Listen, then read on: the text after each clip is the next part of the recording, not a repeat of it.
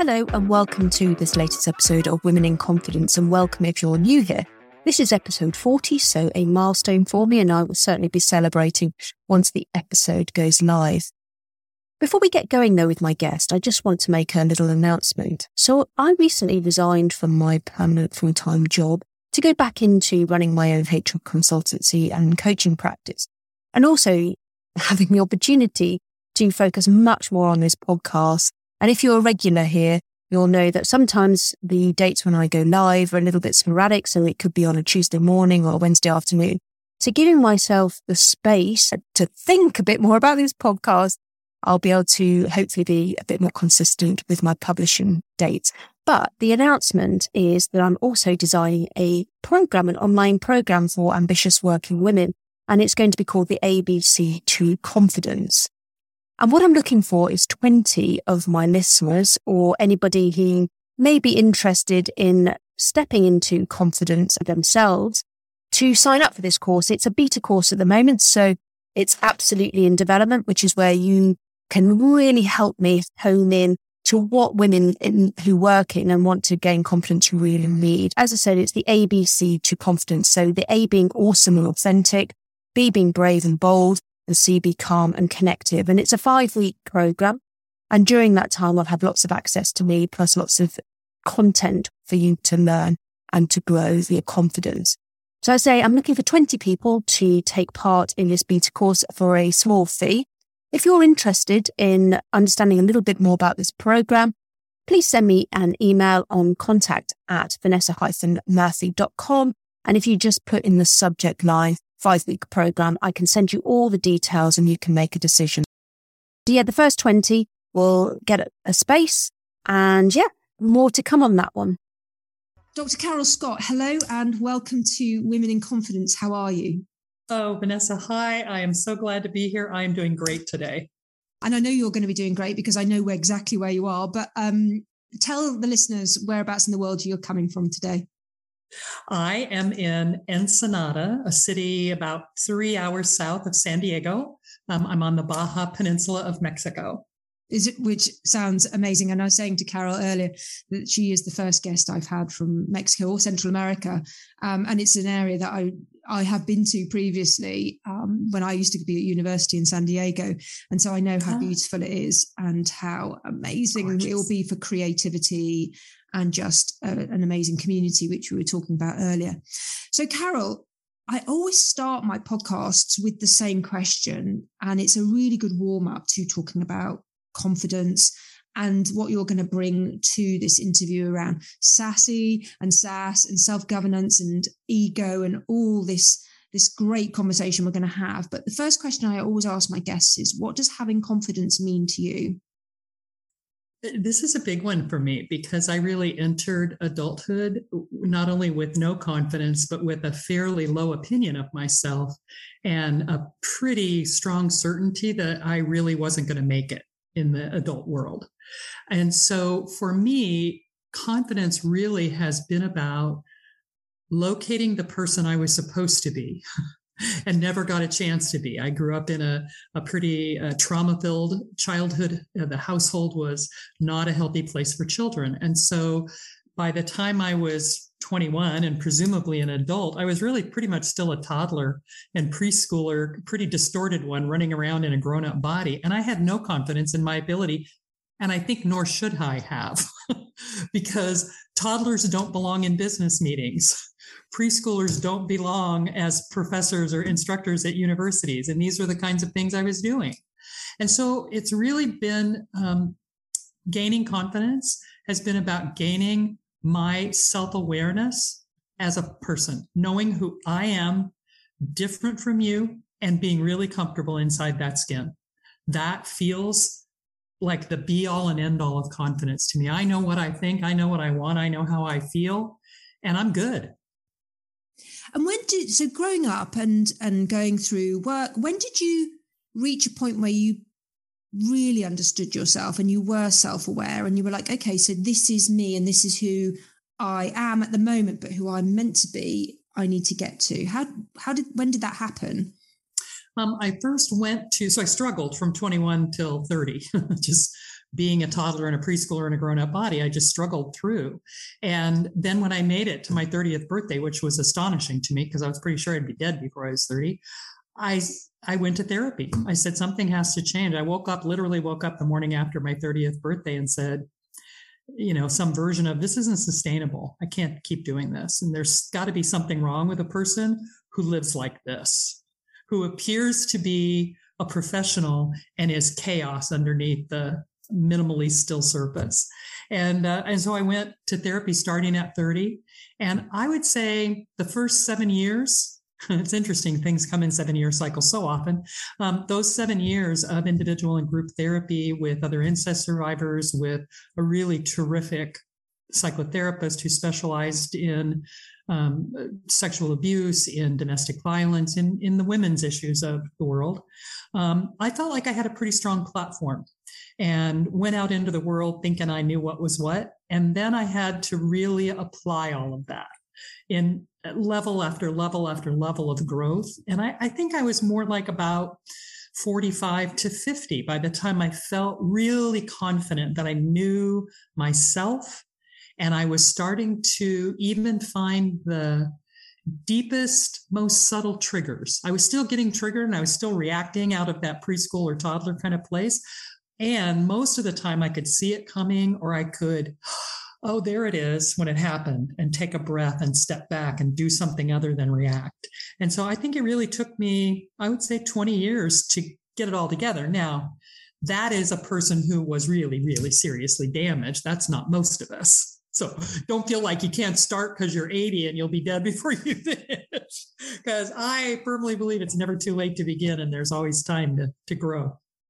So this sounds like you went through what I class as trauma with quite a big T. But you're right. Some of the traumas that people have are slightly more subtle, probably a bit more insidious, but can still really rock people's confidence and self-belief and self-efficacy and all those kind of things. What was the one thing that you took out of your period of growth and really understanding yourself that you can say was the one thing that really helped you? Wow, that's big. That's really big. I think, honestly, the recognition, the learning and the recognition and the acceptance that it really did matter. It really, those experiences for children really make a difference. And I think actually, what the big one has been is the putting together the early neural development, the brain wiring that happens. Literally, our brains get wired from birth forward for 5 years. And that my brain got wired by trauma. And it was perfectly normal for me to be as crazy as I was. And just accepting that I couldn't have been any better. I didn't do anything wrong. I didn't fail to be strong enough. I really got hurt because people were hurtful. And that just takes work. That just takes healing. It's like a broken leg, only it's a broken spirit. You got to put a splint on it. You got to put a cast on it. You got to give it some time to heal. And I think that really must be it. How would you describe your level of confidence now? Oh my gosh, it's off the charts. I'm probably experienced by an awful lot of people as overconfident. I hope I don't come across as having hubris, but I feel very, very confident in myself as an ego human, as a human being with a brain. And I also feel very confident in myself as a spirit being. It's like spirit and shoes here. So nothing really can get in my way. And I'm also operating very effectively interpersonally. Mm-hmm. And that feels like, well, what could go wrong? I know how to communicate and interact with and be a mutually respectful person in a relationship with almost anybody else. Hardly anybody can get me reactive or defensive or frightened or manipulated. I just don't fall for it anymore. Because I'm over here and I know who I am.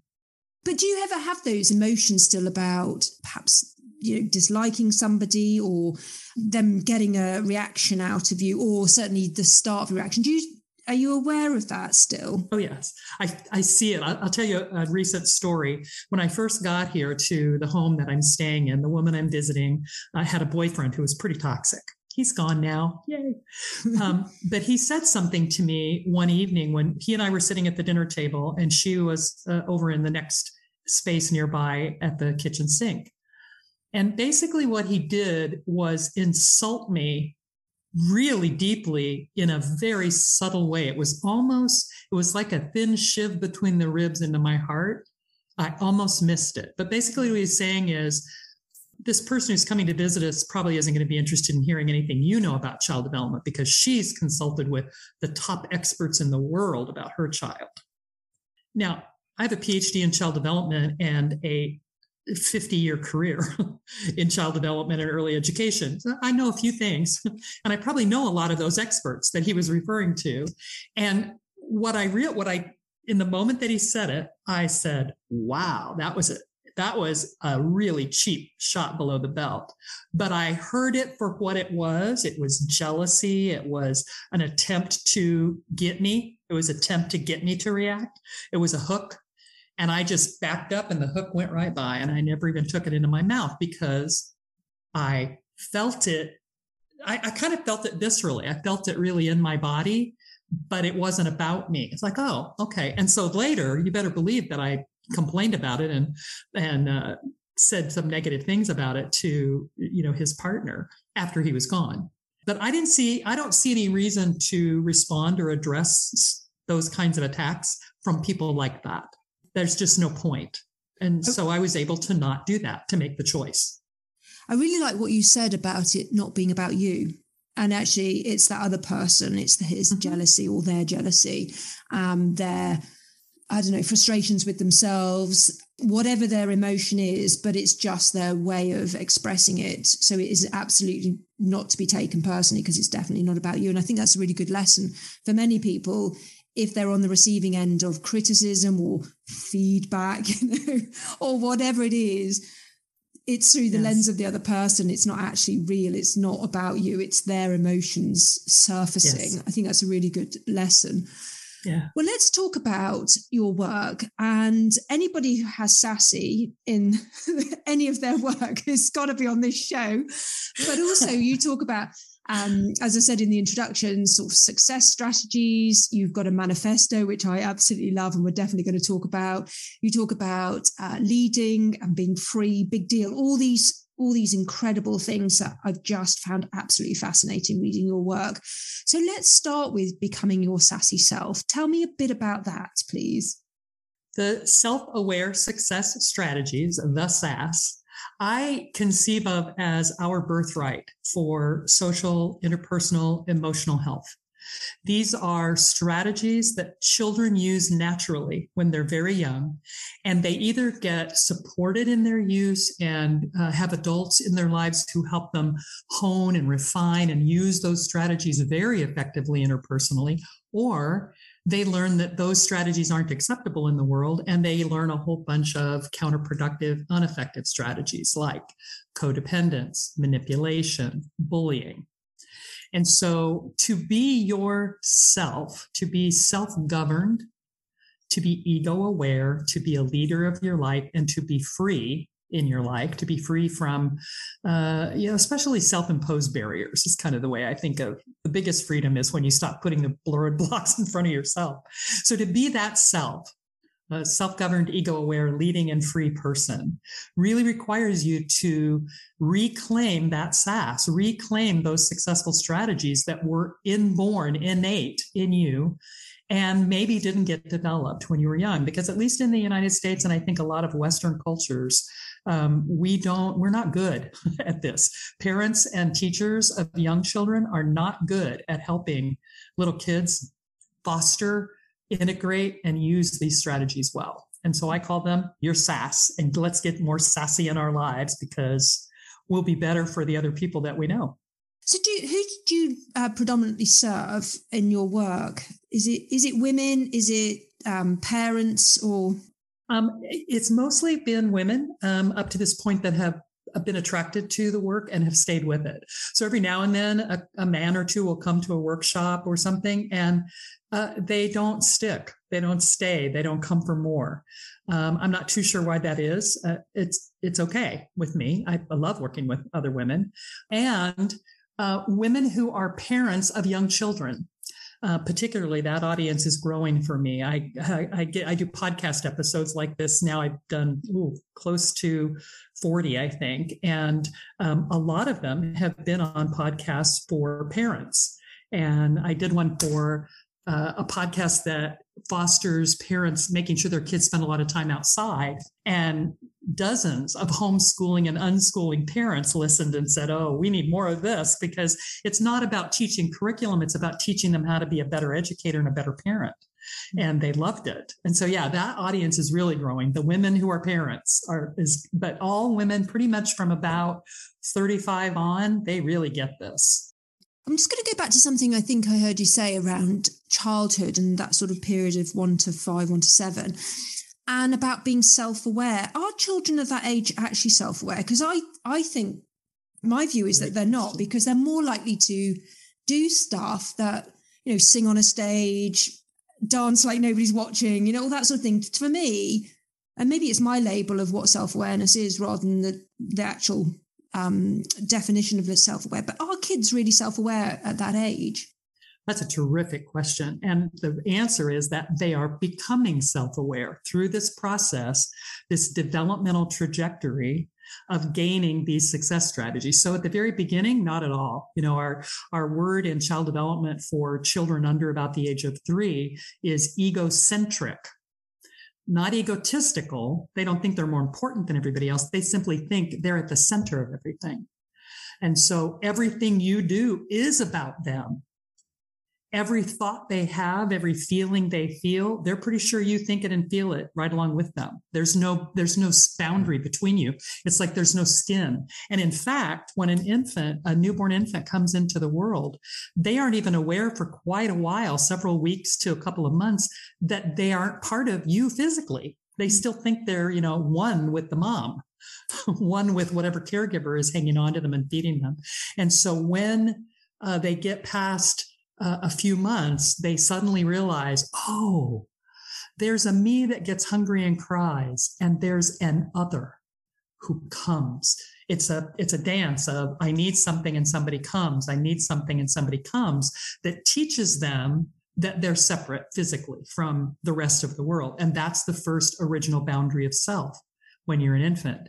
And then as you get older, move through toddler and into the preschool years, you start to gain an understanding that not only do you have this physical skin that is visible to everyone that divides you from the rest of the world, but you have a mental skin that holds your thoughts and your opinions and your beliefs.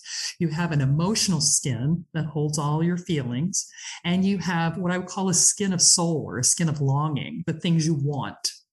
And that's where we mess kids' sass up the worst, because we tell toddlers all the time that the things they feel and think and want aren't okay, are wrong, are too big, are overwhelming, are so many things other than just perfect.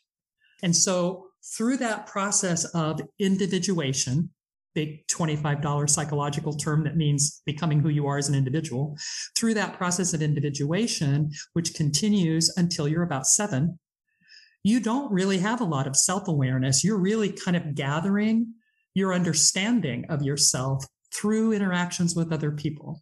And it's the interactions with every other person in your field that teaches you and wires your brain up for, oh, that's who I am. That's how important I am. That's what I mean in the world. And that process of sort of understanding yourself and becoming yourself doesn't just stop at 7. I don't think you get to, and I certainly know that from being like 49 and thinking, actually, I think I'm going through the same process, because I'm really stepping into, well, who am I?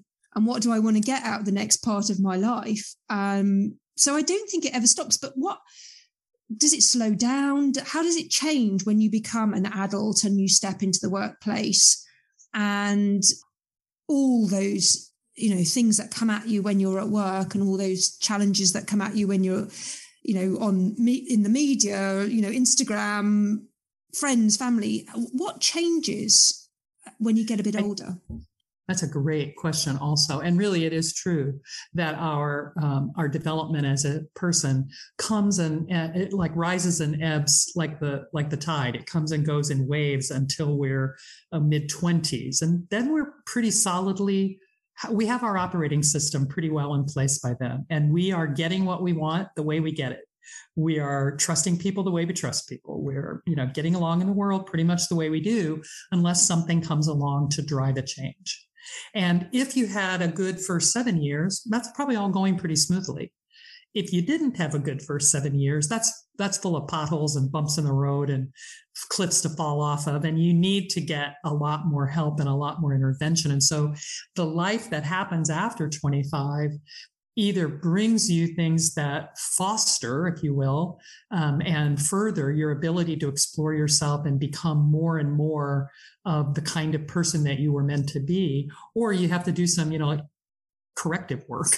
That's kind of the way I think of my life. I had to go in for corrective surgery on my soul and my feelings and all the parts of me.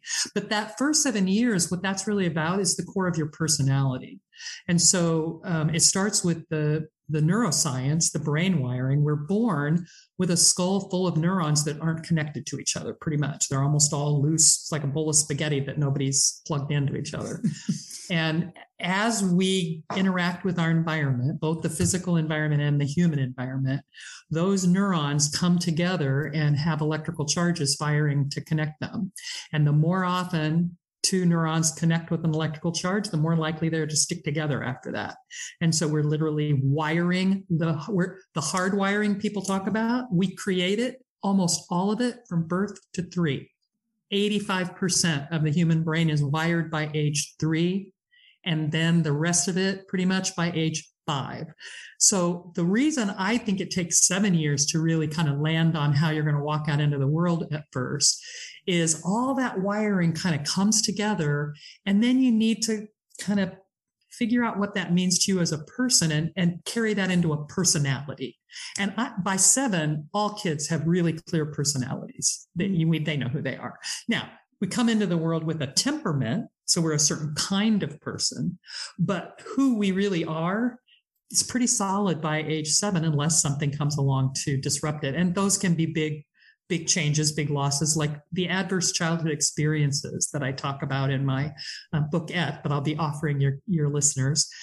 Those can happen after 7 years of age. You can have a parent die, or you can suddenly have a change, a new parent because of divorce and remarriage. And that new parent is not as kind to you, is maybe even abusive to you. So those kinds of experiences can go past 7, but they have the most impact on us when we're wiring our brains. I'm going to ask you, Carol, then about this hardwiring, because the women I see in my coaching practice, something has happened or things have happened, and it's almost like that wiring has snapped. And so what they think is the truth is no longer the truth. So, and I'll give you an example of somebody who was made redundant from a job they've been in for many, many years. And so their hardwire was, I'm in a stable, I'm in a job, I'm very successful, I have status. And then suddenly that's gone. Is it possible for that to happen, to the hardwire to just snap through something such as a redundancy, or I didn't get that promotion, or I've been bullied at work? And then is it possible to rewire it in a different way? To answer the second question first, always, brains are plastic. We can absolutely change our brain wiring. Neuroplasticity is a proven fact of how the brain operates. Whether the wiring can be broken or damaged by an event like that, a non-physical event, I think it's more likely that there was already wiring there ready to react to that event. And what I mean by that is, the work in neuroscience and applied neurology for adults. So things, the field where we've learned about things like emotional freedom tapping, EFT tapping, EMDR as a treatment in therapy, the kinds of treatments that affect the nervous system directly. All of that comes out of the knowledge that early wiring turns our nervous system into kind of an alarm system unnecessarily. And the part of our brain, the little base of our brain, they call it the amygdala or the reptile brain, its job is to look around the world all the time like a little lizard, darting its head and its eyes around going, am I safe? Am I safe? Am I safe? Am I safe?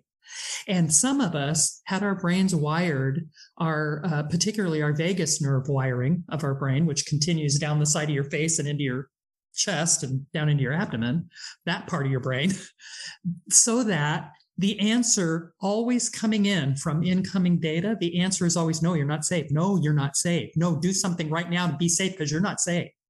And so what happens, I think, when we have a trauma as an adult is some part of that nervous system wiring for saying you're not safe gets triggered. It's been there like dormant, or it's been triggered over and over again, and we've suppressed it with a cocktail at 4:00 every day, or a little weed on the weekends, or we eat too much ice cream, or, when I was young, I just have been realizing this down here where I spend more time in the sun in this climate. I used to pick at my skin on my arm, find little bumps on my skin and pick at them until they bled. And my arm is covered with little white scars now, which I'd never seen until I came down here and got tan. And so we find ways to make ourselves feel safe that look really crazy. Pull your hair out, pick your teeth in public, all the things that we do to calm our nervous system. And so what happens then is some big event happens and it's too big. The cocktail at 4 doesn't do it anymore. The whatever way we've been calming our nervous system isn't sufficient. And we fall into the I'm not safe, and I don't know how to make myself safe place. That's terrifying. So when somebody does hit that point where they know they're not safe and their body's telling them, what's your advice then for people when they reach that point? I mean, one is being self-aware and knowing that's where they've reached that point. But then what's your advice for people when they've reached that stage of self-awareness and they don't know where else to go and what to do? Right. Well, and in my work with people, I tell them the work of the self-aware success strategies can take you this far. And some of you need to go farther. Some of you need to get applied neurology work. You need to work with someone who can help you rewire your nervous system. What I do is repattern your behavior. And repatterned behavior also rewires the nervous system. So if the wiring damage isn't too dramatic, that's enough. You just change your behavior and it slowly rewires your brain by you do it differently. But some people can't do it differently until they can get in there to that really faulty wiring and fix it. And so I refer them to an applied neurologist. Look, I want to talk about the success part of SAS and the success strategies, because we had a discussion earlier about success. What does success mean in your world and part of the SAS strategy? What does it mean to you? It means that whatever I choose to do, I can do it with confidence and know that it is right for me, that I can find the part of me that knows what's right for me, follow it like a guide, and know that I'm okay doing what I'm choosing to do. And I don't have to be successful in the classic white male defined corporate sense of I have a certain salary, or I have a certain job title, or I have climbed the ranks in a certain way. It means that I'm really happy in what I do. I heard a quote last night in a class I was taking. The man said, I no longer have to make a living. I now live what I am made of. And that, I think, is about the best definition of success I've ever heard. I am making my way in the world with who I am instead of with somebody else's definition of what I should do or how much money I should have. And I haven't worried much about making a lot of money in my life. I've never been a corporate climber. I've been a nonprofit, higher education, public education kind of a gal. And, my resources went up and down my whole career. I never was a very, very wealthy person. And, now I drive around in an RV and, pick up some dollars here and there speaking and coaching. And I don't really worry about it because I am living what I'm made of. I am at home in my mission. It feels like a life mission instead of a job or a business. I really want to emphasize what you're saying here about success. And it was in the language you were using. It was about me and I rather than they and someone else's perception of success. Because often, and we talked about this earlier, success is it's an external view that's placed on you. It's almost like a cloak that you carry around. Right. When did you, or maybe you've always had this, but when did you get rid of your cloak and be like, no, success is exactly what I think it is, and it's exactly what I want, and I'm going to use my own terms for success?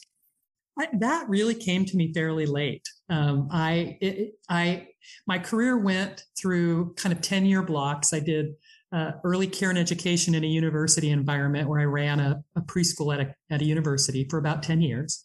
And then I went into nonprofit leadership and public school program leadership for about 10 years. And then I went to work for myself as a consultant for about 10 years. And then I took kind of a capstone position as the CEO of a large state level nonprofit for about 10 years.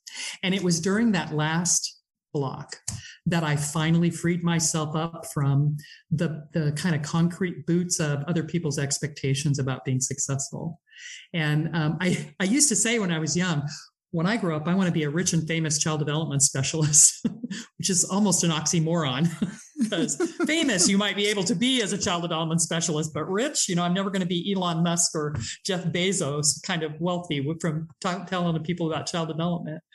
And so it really was sometime during that, about halfway through that period as the CEO for that nonprofit, it suddenly dawned on me that when I stopped worrying about my salary and my benefits and whether I was going to make enough, and I really focused on what I was doing, the change I was making, the good I was doing in the world, the way I was making kids' and families' lives better, everything was better. The work went better. I was more measurably successful. We had more outcomes. I got more grants. I had more good connections and a bigger network. When I started focusing on making money, all of that falls away. So I really kind of had the almost back and forth learning of, when I do it like that, it just doesn't work.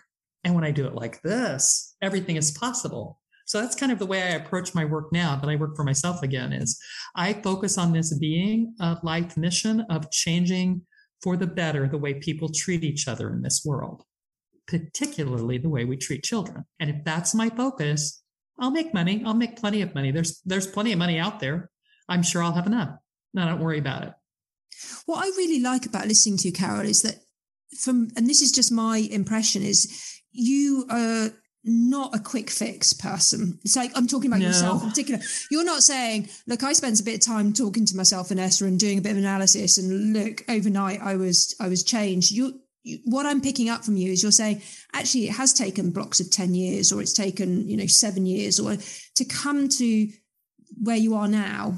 And I think that's a really important lesson for people who want to change, but are in this sort of, this state of mind where it has to be instant and it has to be now, and I have to be better and I have to be fixed. And I think that's a really good lesson for many people to learn. Do you get people who come to you and be like, Carol, let's just get this sorted overnight? Yeah. And I think, the helpful message that I like to give people is the truth is it is better immediately. It is this much better immediately. And a little bit longer from now, it'll be this much better. And a little bit after that, it'll be this much better. It keeps getting better the longer we increase our self-awareness and the more deeply we know ourselves. I said before, I think of myself as spirit and skin in shoes. And so if I'm, as a human being, what am I here for? I'm here to learn how to be a better human being.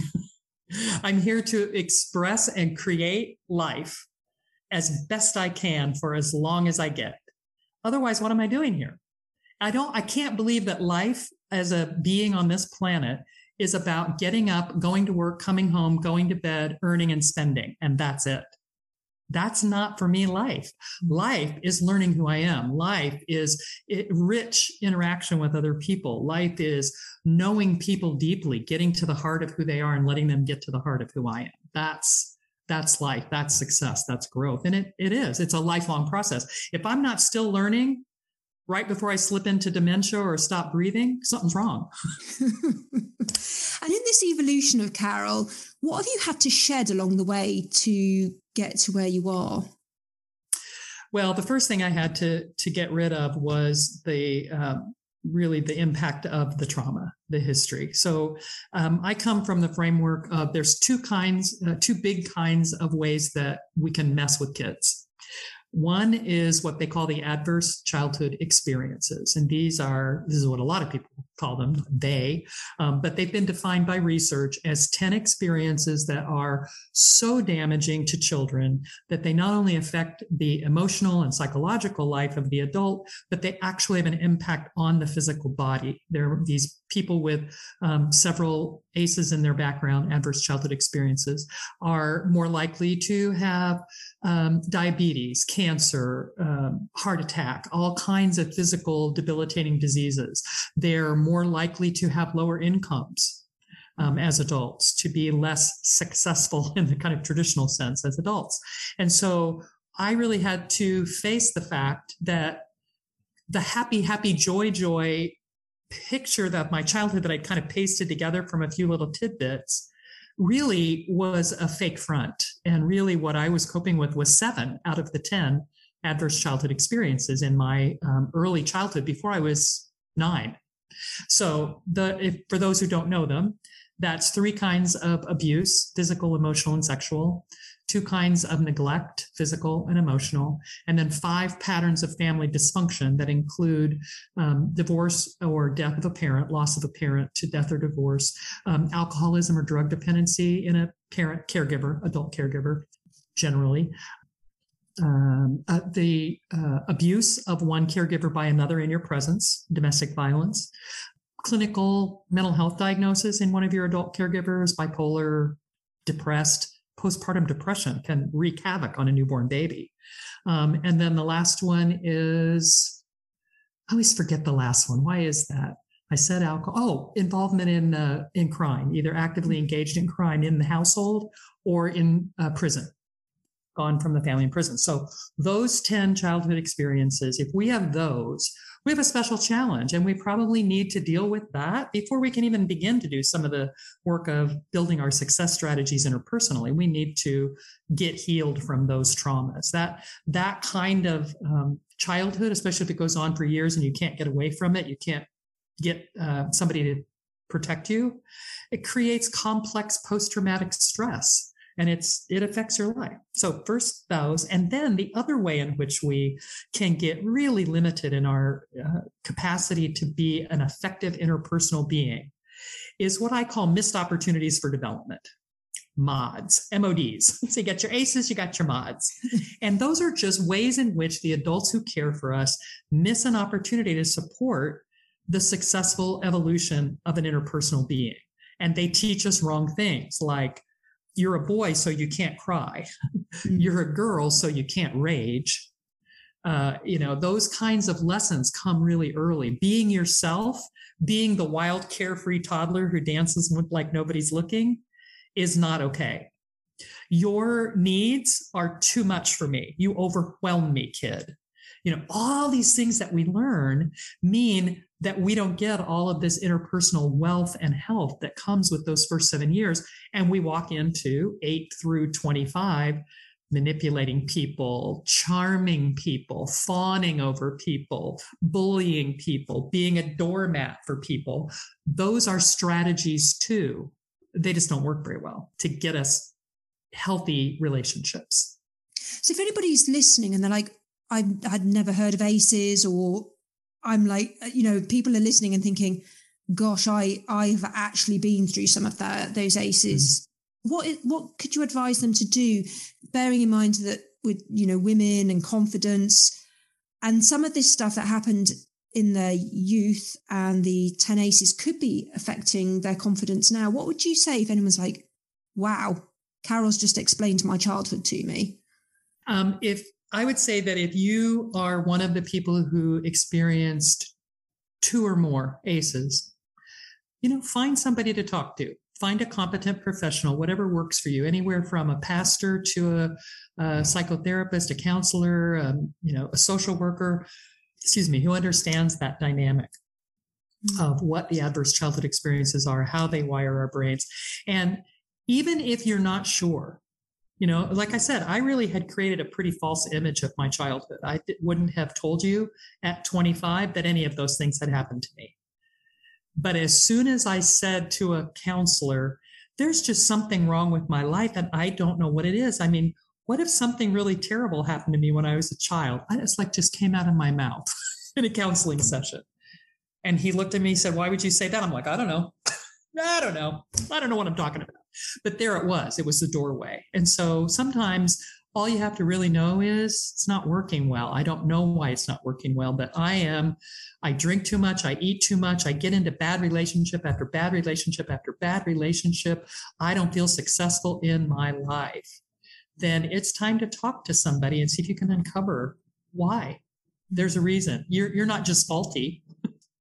Well, I want to talk about your SAS manifesto because there's a term in there that I really want to pick up on and understand from you. But the ones I picked out on is around your negotiation. And it says, I deserve to have what I want. Is that right? And I think that's great because that's such a strong, powerful message. And then the other one I really like is vision. And you say, I deserve to try my hand at anything and be supported in my efforts. And I think that one to me resonated the most because I am going through this evolution myself of trying things and I guess I've always been in that space, but for now it feels like I'm really stepping into my vision of what Vanessa really is here for and really is going to achieve in this world. But the one thing I want to talk to you about, Carol, and everybody who's listening will be able to have a look at this manifesto because you've got to, because it's amazing, is I deserve is the first two words of every statement in your manifesto. Tell me about why you have written them as you have. It's really, I so love that nobody's ever asked me that. No podcaster, nobody has ever asked me that. And I love that you focused in on that because it really ties back to what I said about these are your birthright. You have a developmental programming when you're born to bring you opportunities to learn how to trust people, to learn how to be independent as a self, to believe in miracles, believe in the impossible, believe in magic, believe in anything you want to believe in, to negotiate to get what you want, to have a vision and engage people as a leader in its execution, to be able to compromise in a group and to be able to accept when things don't go your way. We all have those 7 success strategies programmed into us as a birthright, is the way I look at them. And there is a logical developmental progression as true as the developmental progression of how kids learn to walk, how they learn to talk. It's their social and emotional birthright. And so you have the right to have these things. You deserve them. And your life with them is radically different than it is without them. So that's another reason you deserve them. Well, I think that you deserve that great life. Deserving, and I deserve is a really good affirmation for anything that's, I deserve to be successful. I deserve to achieve, be my own boss. Whatever, anybody who I deserve to be confident. There we go. There's one that's absolutely perfect for this podcast. Is such a powerful statement. Does that statement and saying it to yourself or reading it or seeing it, does that go back to what you were saying around hardwiring your brain or reforming some of those connections? Is I deserve, then you start to actually believe it like through your soul, through your body? Yes, absolutely. That's part of that. I repattern my behavior. I rewire the network. Absolutely. Yeah. And I think, I wonder if I might take just a couple of minutes to kind of talk through that developmental progression and show how it fits with what kids do. So, I said before, babies are born and they're not sure that they're a separate being. They think they're still at one with whoever is physically caretaking them. And they learn the strategy of trusting someone else through that dance of I need something, somebody comes. So if I'm a newborn infant lying in my crib and I wake up and I'm hungry, my experience without really I don't have any language yet, so I can't think about the fact that I'm hungry. I can't process the feeling in my body. I just have this feeling of big hollow emptiness in the middle of my body and it hurts. And so I scream, help me, help me, help, I'm dying, help, I'm starving, help. And somebody comes and they feed me, or nobody comes And I lie there screaming, help, help, help in the dark for a long time. And somewhere on that continuum, we all have experience. So either we had adults who came right away and took care of what we needed. They changed the wet diaper, they fed us, they did whatever. And what we then wired our brains around is this pattern. I need someone comes. I need someone provides. I need someone meets my need. And that's really what trust is all about, except we turn it into something completely different by the time we're adults. But really, it's about having needs that other people can meet and knowing who meets them. That's it. And then as they get old enough to get up and move around in the world, they get up on their legs and they start walking and they start understanding language and start imitating language and using it to express themselves. They come into the toddler period. And now that they can get out and be something other than a little limp noodle in our arms, they're like finding out what the world is, and they're experiencing themselves in new ways. And so they want stuff and they reach for it and they grab a hold of it. And sometimes that's our hair or our cheek or our glasses. And sometimes it's some bright, shiny object that's breakable on a shelf at grandma's house. And sometimes it's a dirty candy wrapper off the sidewalk. But they see something and they want it and they grab it. I want, I take, I feel, I express. I'm angry, I'm happy, I'm whatever I feel, it's right there on the surface and I express it. I also think things. I have ideas. And so I try to tell people. And so toddlers start talking. Blah, blah, blah, blah, blah. They babble and babble and they go on and on and on. And we haven't a clue what they're talking about, but they are expressing thoughts at that point. They just don't have all the muscles in their mouth and their cheeks to make any sense out of it for us yet. So how the adults around them respond to all of that really helps them learn either what I think is relevant, important, and people want to hear about it. What I want is okay, and people let me have it. And what I feel is, received. They're like, oh, wow, you're angry. Oh, wow, you're happy. And they see me for who I am, and they accept me for who I am. Then I learn, I wire my brain around, it's okay to want what I want, think what I think, feel what I feel. As long as I don't step on anybody else's toes with it, I can be myself. And I don't have to edit myself. I don't have to curate any of this away into a box somewhere under the bed. I get to be who I am, and everybody loves me madly anyway, right? That's the success strategy of independence, being your most true self. Then it's like after 2 years of like me, egocentrism, the 3-year-old, like literally, I swear there's a day when they pick up their head and look around the world and go, oh, look at all this stuff too. Like, there's all these people and there's all this stuff going on. And they start to get really excited about the things that they can't understand because everything's a mystery at that point. They have no logic. They have no ability to think about cause and effect, how things fit together. They just look at everything and think it's magical. And so they believe in everything. And that's the success strategy of faith, to simply believe that all things are possible. And whatever you dream up, you can do. 3-year-olds will often tell the adults in their lives that they're going to do pretty wild things like grow up to be unicorns or, the opposite gender. We used to tell kids they can't do that, but it turned out it was a lie. So when the kids learn that it's okay to be all of that, then they go on and be all of that. And when they learn that none of that's okay with the people around them, they do that. They curate it away. They trim it away. They hide it away. They say, okay, I'll conform because you are what keeps me alive. I can't afford to upset you or be what you don't want because I would die without you. They know that innately. Okay, so here they are. They're all full of all this, life is beautiful and everything is possible energy. And then they get to 4 and they start realizing, wait a minute, there's something else going on here too. There need to be some rules. Magic is fine. Miracles are fine. But, we need some structure in life.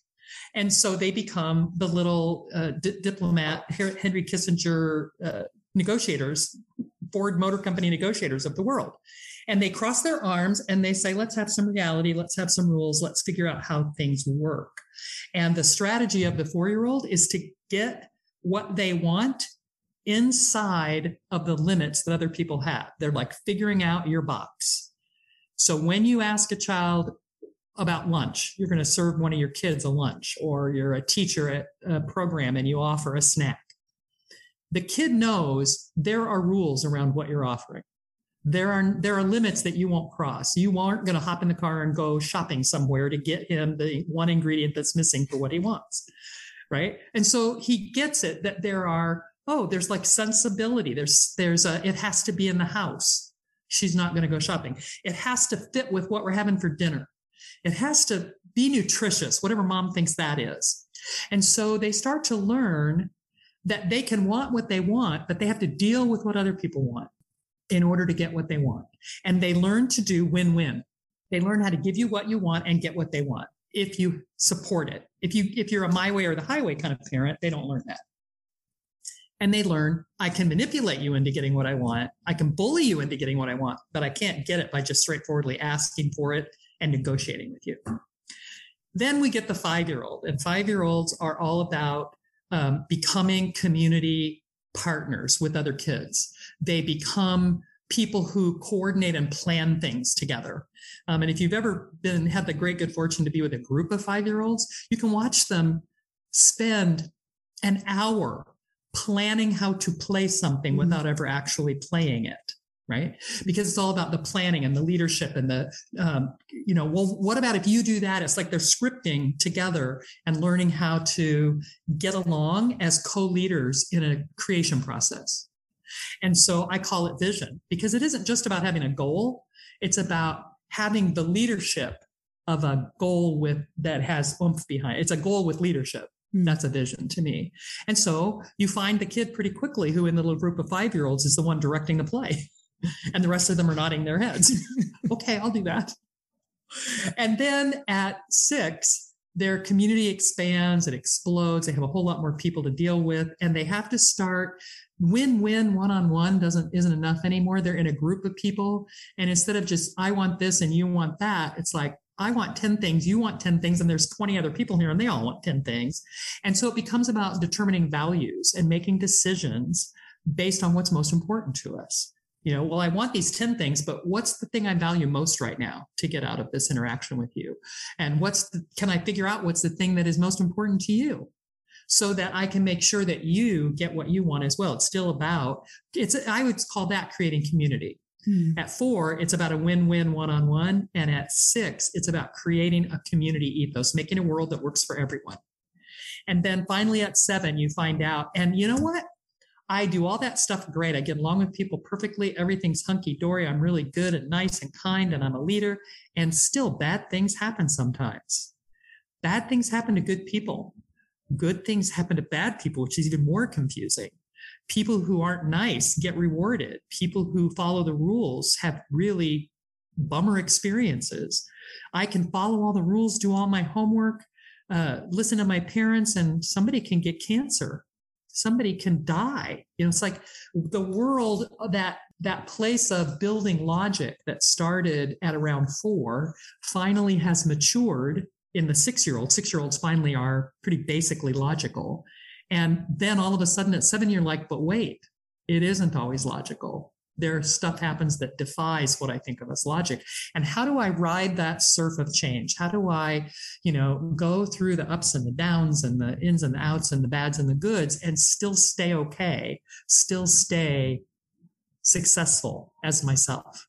So that's the process and the trajectory. And literally, it's a programmed social and emotional development process that is demonstrable. You were saying about this, I want or I need, and somebody comes.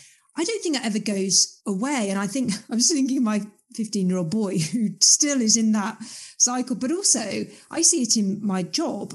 People want something and they come to me because they think I can supply it, or I go to their rescue.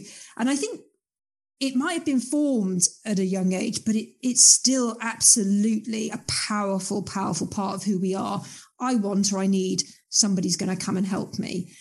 Is that diluted when you're older? You become... I think it kind of goes subterranean. It goes underground, and we pretend like we don't need things.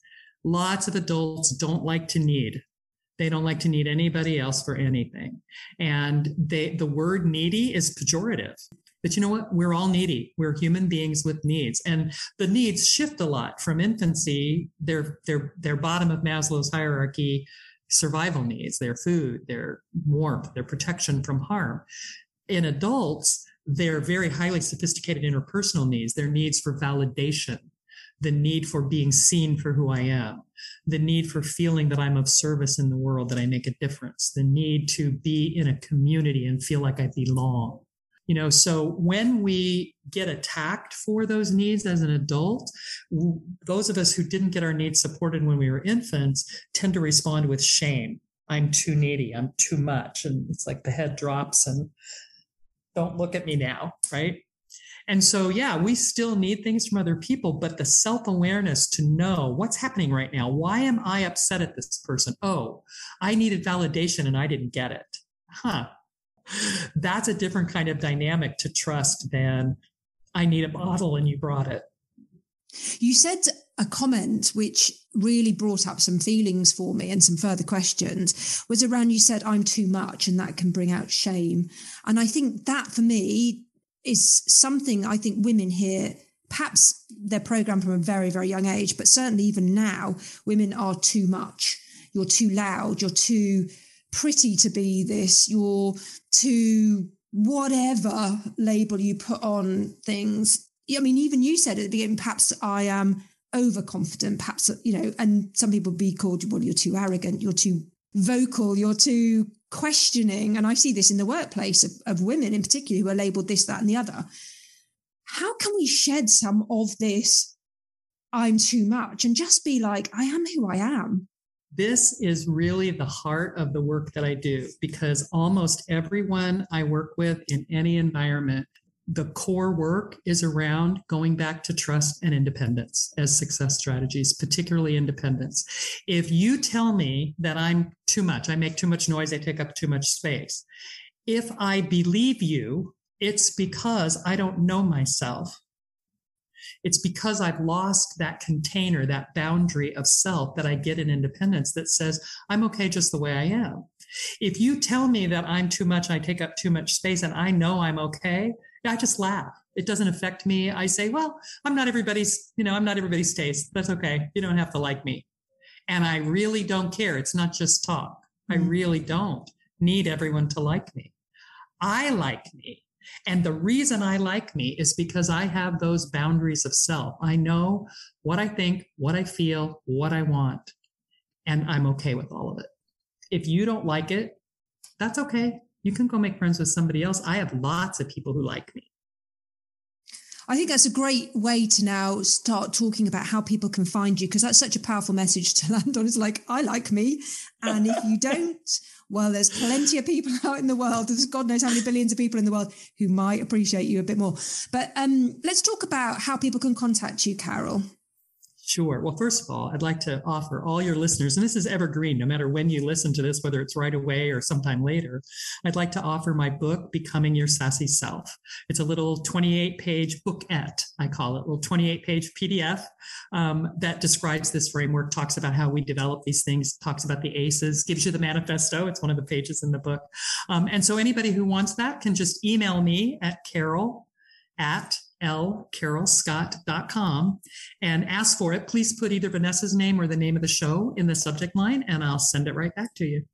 And then, that website is a good place to start. My podcast episode recordings are available through my website, and you can also follow me on Instagram, on Facebook, and on LinkedIn if you're into that business to business kind of world. So people can absolutely find you. And what I'll do, Carol, is I'll put all those links in the show notes anyway, so people can just click on those and go straight to you.